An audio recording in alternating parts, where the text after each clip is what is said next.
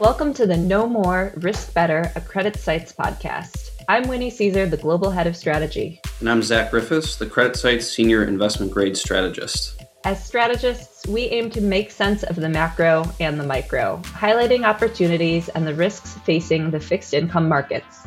As important as the macro call may be, we understand that credit investing at its core comes down to keen single name selection, and we at Credit Sites benefit from the expertise of our team of over 100 analysts across the US, Europe, and Asia. This podcast offers a look at the conversations that we have with our analysts on a regular basis. If you are an investment professional focused on the wide universe of fixed income, you'll want to give this podcast a listen. Hello, everyone, and welcome back to the Credit Sites podcast. This is Winnie, Cisar, Global Head of Strategy for Credit Sites. And today I'm joined by another global head. We have our Global Editor-in-Chief of Levfin Insights, Luke Millar, joining us today to talk all things European leveraged finance markets. Luke, thank you so much for joining me. Thank you very much, Winnie. That's quite the introduction, I must say. Very, very flattered to be asked. So thank you. Well, I always love talking about the Levfin markets, and the European Levfin markets have been on a tear to start the year. It has been a pretty punchy start to 2024. And let's start diving into that a little bit, especially on the technical side of things. It seems that technicals are really the driving factor across credit markets right now. I think this is true of both investment grade, high yield, leveraged loans. And it seems that the demand side of the equation has really rebounded. How would you characterize the current sentiment in the Euro-Levfin market? Yeah, I think it's right that the technicals have certainly been improving. And I think the biggest development at the start of this year for Europe, and I know it's mirrored to some extent in the US as well, has been CLO formation. They're the big buyers of leveraged loans. And, the cost of CLO debt, the weighted average cost of capital, or WACC, if we're going to get really nerdy on our acronyms, has clearly been coming down. It's about 50 basis points cheaper to raise the CLO than it was in December. And if you think about the AAAs, which is the tranche that everyone likes to talk about, they're sort of 25 tighter and around sort of 150 area. And the other big development for the CLO market, and it's only just beginning, but it's just started. There's been a couple of deals where there's been third-party equity going to the transactions. And that's meaningful because last year it was only CLO managers that had captive equity that could do their own equity tranches that were issuing deals, because fundamentally they weren't generating the returns that a third party would want, but the managers still wanted to be printing deals, and it just sort of shrunk the investor base a little bit. But the other side has been around supply, and there has still been a relative scarcity of assets if we think versus the halcyon days of 2021 or something. And that's led to a very strong technical bid for the loan market, both primary and secondary. And the secondary index is up nearly a point already this year. That has softened a little bit in the last week because we finally got a sizable chunk of new money paper in primary. If I think about high yield, well, the high is back in the yield part, so yield talks, and this means we've had inflows to traditional accounts, ETFs, hedge funds. What you're also seeing is just a bigger allocation to high yield from, say, multi-strat funds, and it all comes together to create a clearer, firmer bid. But as we'll probably come to in a bit, what the markets want is new money paper, and LBO and M&A activity, whilst anecdotally picking up, hasn't yet led to much supply. So on that supply side of things, we always say on the strategy team that supply follows demand. And I think that for all of the markets, and especially Euro-Levfin, that has been the case. You just mentioned that there's been a little bit of softening on the loan bid price side of things because we've seen a little bit more of that net new money supply come to market over the past week. Can you talk a little bit about the new issue pipeline? What types of deals are getting done in, both high yield and the loan market? Yes, I mean, the first sort of 6 weeks of the year, it's been in the loan market, it's been nearly all repricings, refinancings and A&Es. And the bond market has been close to entirely dominated by refinancings. And, it makes sense. The loan market has been much more proactive in addressing maturities because they're floating rate debt. The rise in rates has already fed through to funding costs. But if you think about high yield, it hasn't done yet. So all of those names that are, raised 3 to 5% coupons in the past are now going to have to turn them into sort of 7 to 10%. And that's clearly not very appealing. So companies have been waiting longer to start refinancing in the high yield market, and they're starting to come through, but that's probably been a bit slower than I had expected. I mean, we're in earnings season at the moment, that dampens supply, but I suspect the name of the game for high yield is to try and take the sting out of the increased cost in debt. So you're waiting for as long as you can. You think rate cuts are coming, so you imagine that it's going to get cheaper to issue. That's a dangerous game. It only takes an unforeseen event to risk off and to close markets in Europe. But on the really positive side, in the last few weeks, in the loan market, there's been a clear pickup in new money offerings. I mean, I think we ran some numbers a couple of days ago, and we think there's about 4 billion of new money supply currently out to market in the European loan market. And that's a sizable chunk for Europe. And, that's partly M&A driven, it's partly dividend driven. But what you're also seeing is if a company's coming to do a loan refinancing, they're quite often adding a few $100 million to the transaction for general corporate purposes or something like that, because they're trying to entice people into the deal to make the refi more palatable. So if you offer a small slug of new money paper, and the buy side tends to lap it up. But the nascent, and I expect big theme that we're going to see this year is loans refinancing other asset classes, and that's especially private debt. We've seen some bond-to-loan transactions already as companies want the increased exit flexibility that floating rate debt and loans give. But it's really about taking some share from the private credit market that I think is clearly the emerging theme and is going to grow later this year.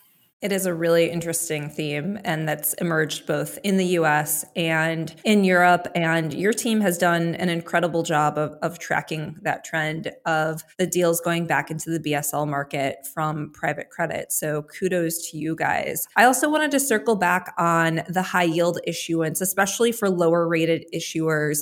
You mentioned that there's been this bias to wait it out, right? Everyone thinks rates are going to go lower at some point over the course of 2024. In fact, we were talking to some clients recently, and they were telling us that the new high yield management team mantra is stay alive till 25 and then refinance then, which, it's a great tagline for sure. But also, as you noted, it comes with a lot of risk, right? We've seen Euro triple Cs fare pretty well year to date. Spreads are tighter there, which is actually different than in the US. Defaults have taken a longer time to start to creep higher. So if I'm a borrower with, a maturity in 26, 27, I would be thinking maybe I should just try and get something done so that I'm not worried about staying alive until 25. What do you think the outlook for this lower rated high yield issuance, single B minus, triple Cs, what do you think the outlook is? Sorry, you've just got the film Short Circuit, Johnny 5 is alive stuck in my head now, Winnie, but that's me showing my age. I think the first thing to note is that there hasn't been a Euro triple C primary deal in high yield in a little over 2 years now. I mean, earlier this month, Aldona did a triple C, but it did it as part of a cross-border deal, but it denominates it in dollars. So, but at the same time, when we think about triple C, certainly in primary, it usually tends to be good credits issuing subordinated debt. So the rating is about subordination, not about credit quality. And I think that's an important distinction to remember. But I mean, I was taking a look at your data earlier on in the week, and it shows, triple C excess returns to be, double that of single Bs and way ahead of double Bs. And we even got real estate excess returns running at over 12% versus sub 4% for the next best performer. So it's sort of impossible to deny that there's a clear appetite for more credit risk. But I suspect it's still only really the triple Cs that, as I say, the part of the subordinated part of the cap stack of liked strong credits rather than single bonds from weaker credits that are going to get that bid. And, I was speaking with a portfolio manager just yesterday, and he reminded me that the outperformance of triple Cs in Europe was pretty much the same at this point last year as well. And so it's looking like a little bit of a repeat. People don't want duration. They want to take on a bit more credit risk, but it only takes a small risk-off event to wipe those returns out, as again, we saw that last year. At the same time, I was also reading, house research from an investment house, and that was all about how defaults in triple Cs have been noticeably lower in the last 5 years than at other points in time, and they really lent into that credit quality versus structural argument that I raised. So mixed views. I suspect it pays you money to makes your choice, and the upside is it's an area where you can outperform as a fund manager and likewise underperform. Yeah, absolutely. There's a lot in there. And I think that the point about the beginning of this year feeling oddly similar to the beginning of last year, with economic data coming in better than people had anticipated, yields moving higher, central banks kind of holding the line or becoming incrementally more hawkish in their messaging. And then at some point, the Goldilocks kind of goes away. We have a lot of seasonal technical factors. We have an upcoming global election cycle later on in the year. And also the reality that at some point, these higher borrowing costs are going to show some more damage. So we've been a little bit cautious in the near term on a spread basis, really across most markets, because we've been astounded by how well credit has held in as sovereign yields have been rising. And we feel like something's got to give there. We're not going outright negative, but just saying, perhaps valuations have come a little bit too far, too fast. And then you mentioned real estate with excess returns over 12%. Real estate is one of those hot button topics for sure. There are some other sectors, things like retail, services, basics in the European markets that have all seen some pressure. What are you thinking from kind of a sectoral level? Are there sectors that, like real estate, are performing well that people are going to just kind of hold their nose and buy? Or is this more the idiosyncratic, we need to really know what we're buying? Just on real estate, I can't remember, even though I was looking at your data, what percentage of the index is, but it's not a small part of the index. And I think the other thing to remember is that there's billions of potential fallen angels. So, people talk about how they don't like real estate, but if they're going to remain weighted towards the benchmark, they're going to have to likely take some view on positions in that sector at some stage. So, the other thing people talk is they don't like cyclicals in general, but I'm going to fall foul of a comment I actually hate hearing from sources when I speak to them, and that's the comment that it depends on the credit. It's credit dependent, company dependent, not so much cyclical. And I think a good example of this is if you look at TMT. It's generally a well-liked sector, but you have some names in it that are causing concern. Altice, and that's a name on both sides of the Atlantic that's widely held. Well, it's increasingly Marmite, and I get into trouble when I write that by my copy editors, but for those not familiar, it's a spread put on toast in the UK that's renowned that people either love it or hate it. But, it is a Marmite credit, and there's event risk around names like Telecom Italia. So I don't want to dodge your question, but it's a tricky one because I don't think people look at sector as a broad brush. I think it's trying to find the opportunities within those, and at the moment all sectors have their problem credits. Yeah, I think that's totally fair. Sector strategy is tricky in any market, but as you get into markets that are smaller, a little bit less liquid, dominated by a handful of issuers, you might have your sector strategy exactly right, but just have picked the wrong credits. And then for some of these credits that are trading at elevated levels, just by standing still, they can outperform pretty well. So it's a really delicate balance. So Luke, I'm going to ask you the hard-hitting question. What is your view on Marmite? I'm in favour. In fact, I think I even had some on my toast this morning, Winnie. I don't think that I've ever had Marmite. So next time I'm in London, we'll have some toast together. No, we'll have to. So you mentioned LBO activity a little bit, M&A. What's the outlook here? Are we back in action now that the markets have kind of opened up, or is this more of a slow drip?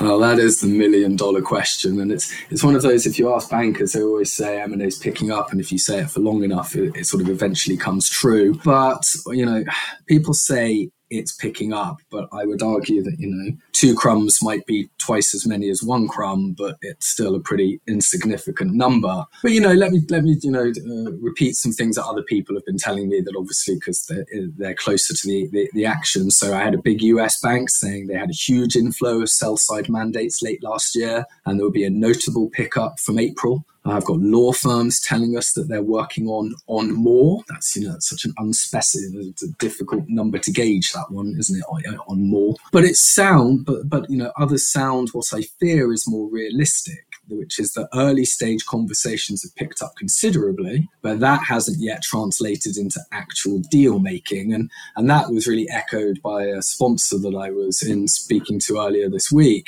And he said, look, it's clear that the number of sell-side mandates have exploded, but it's just not clear how many are actionable.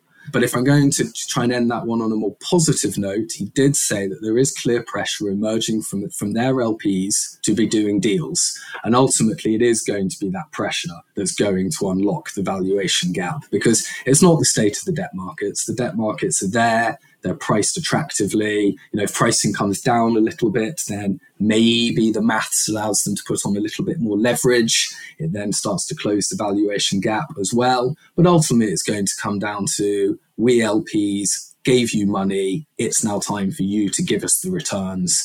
And you might not like 10x, 11x, 12x, or whatever it might be, or 7x. But we want our money back and we want the return. And it's only then that I think that valuation gap is going to close in a meaningful manner.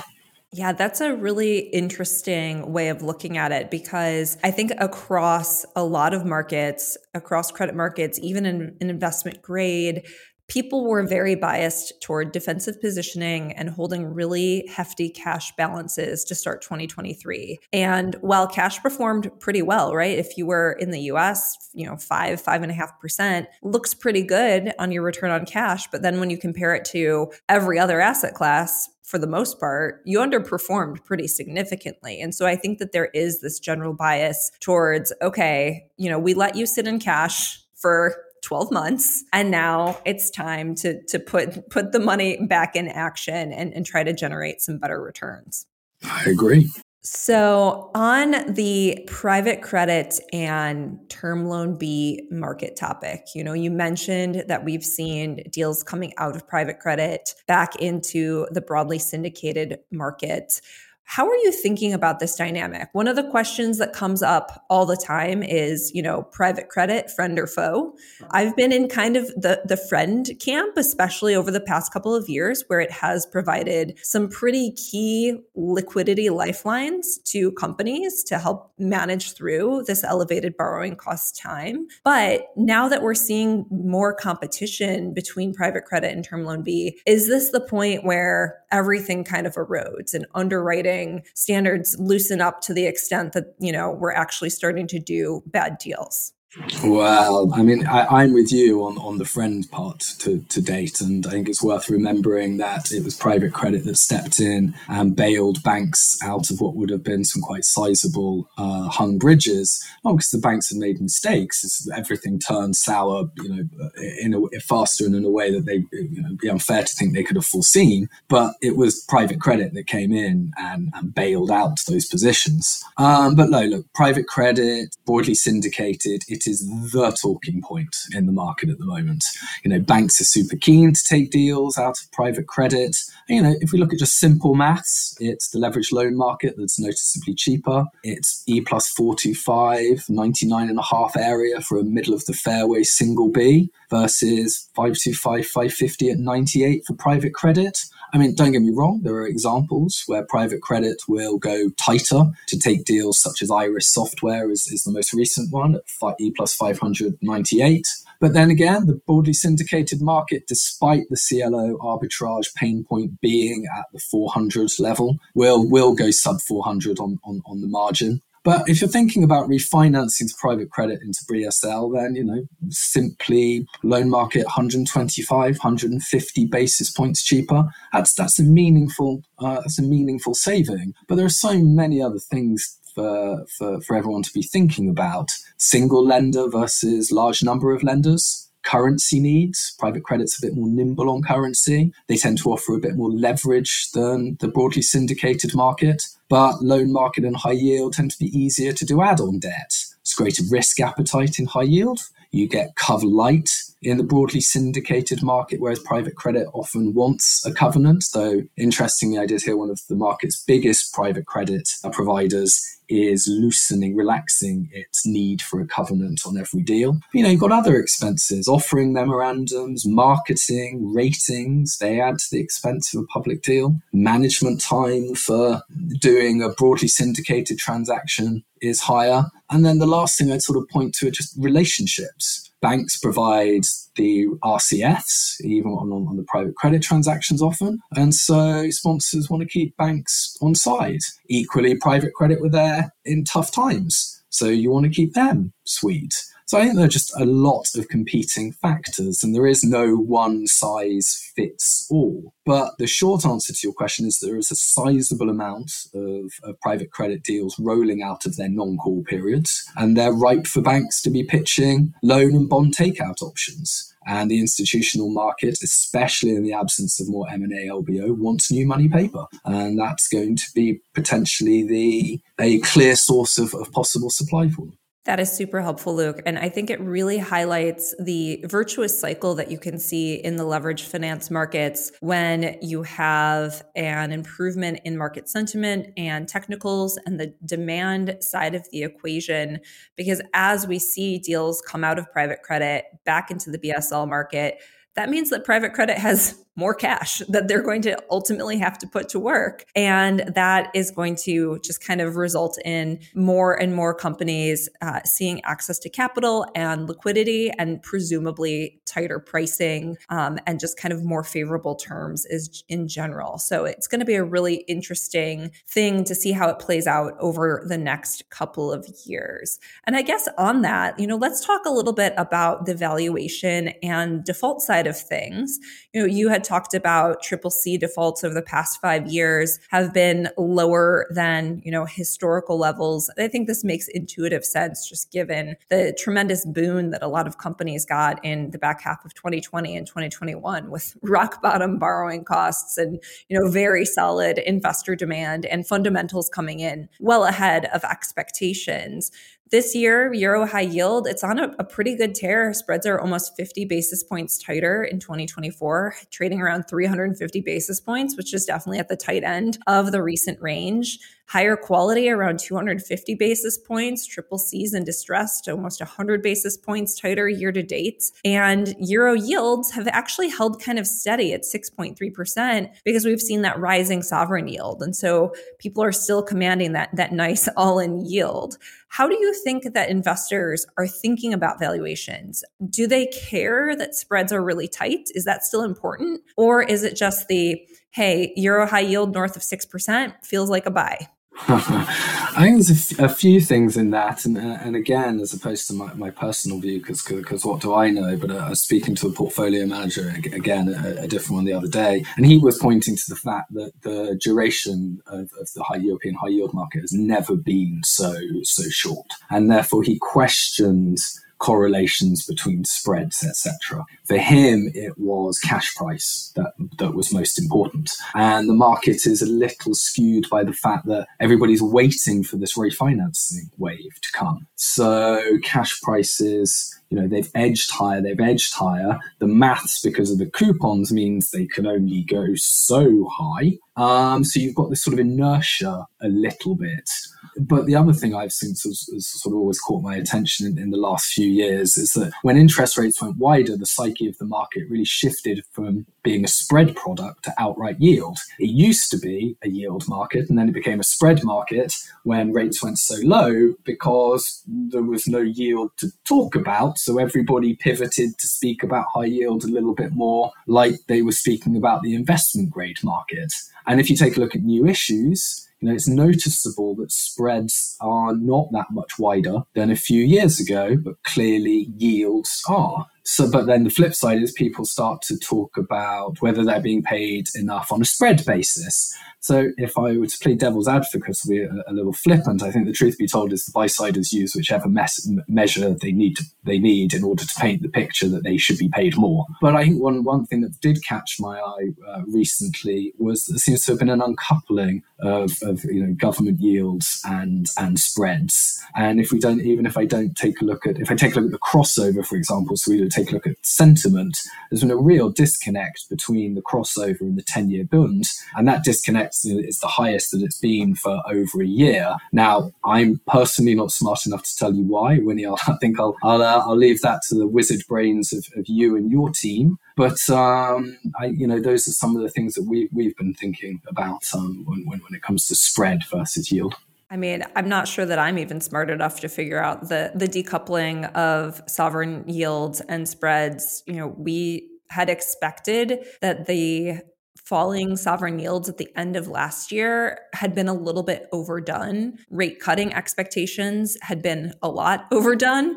We went from being the most dovish in the room last October to somehow the most hawkish in the room by December. And now we're kind of where the market has come back to. So it's now we're trying to figure out what our next move is. And I think that one of the things that we saw in the Fed meeting minutes yesterday, where the Fed was talking about the potential for economic growth to remain stronger than expected while inflation comes down at a nice pace. And that is truly the Goldilocks outcome for credit, right? I mean, especially as we have these elevated yields still. And in that environment, where are spreads going? Are we going to 200 basis points in high yield because we have this lovely scenario where growth remains intact, defaults stay low, and inflation comes down?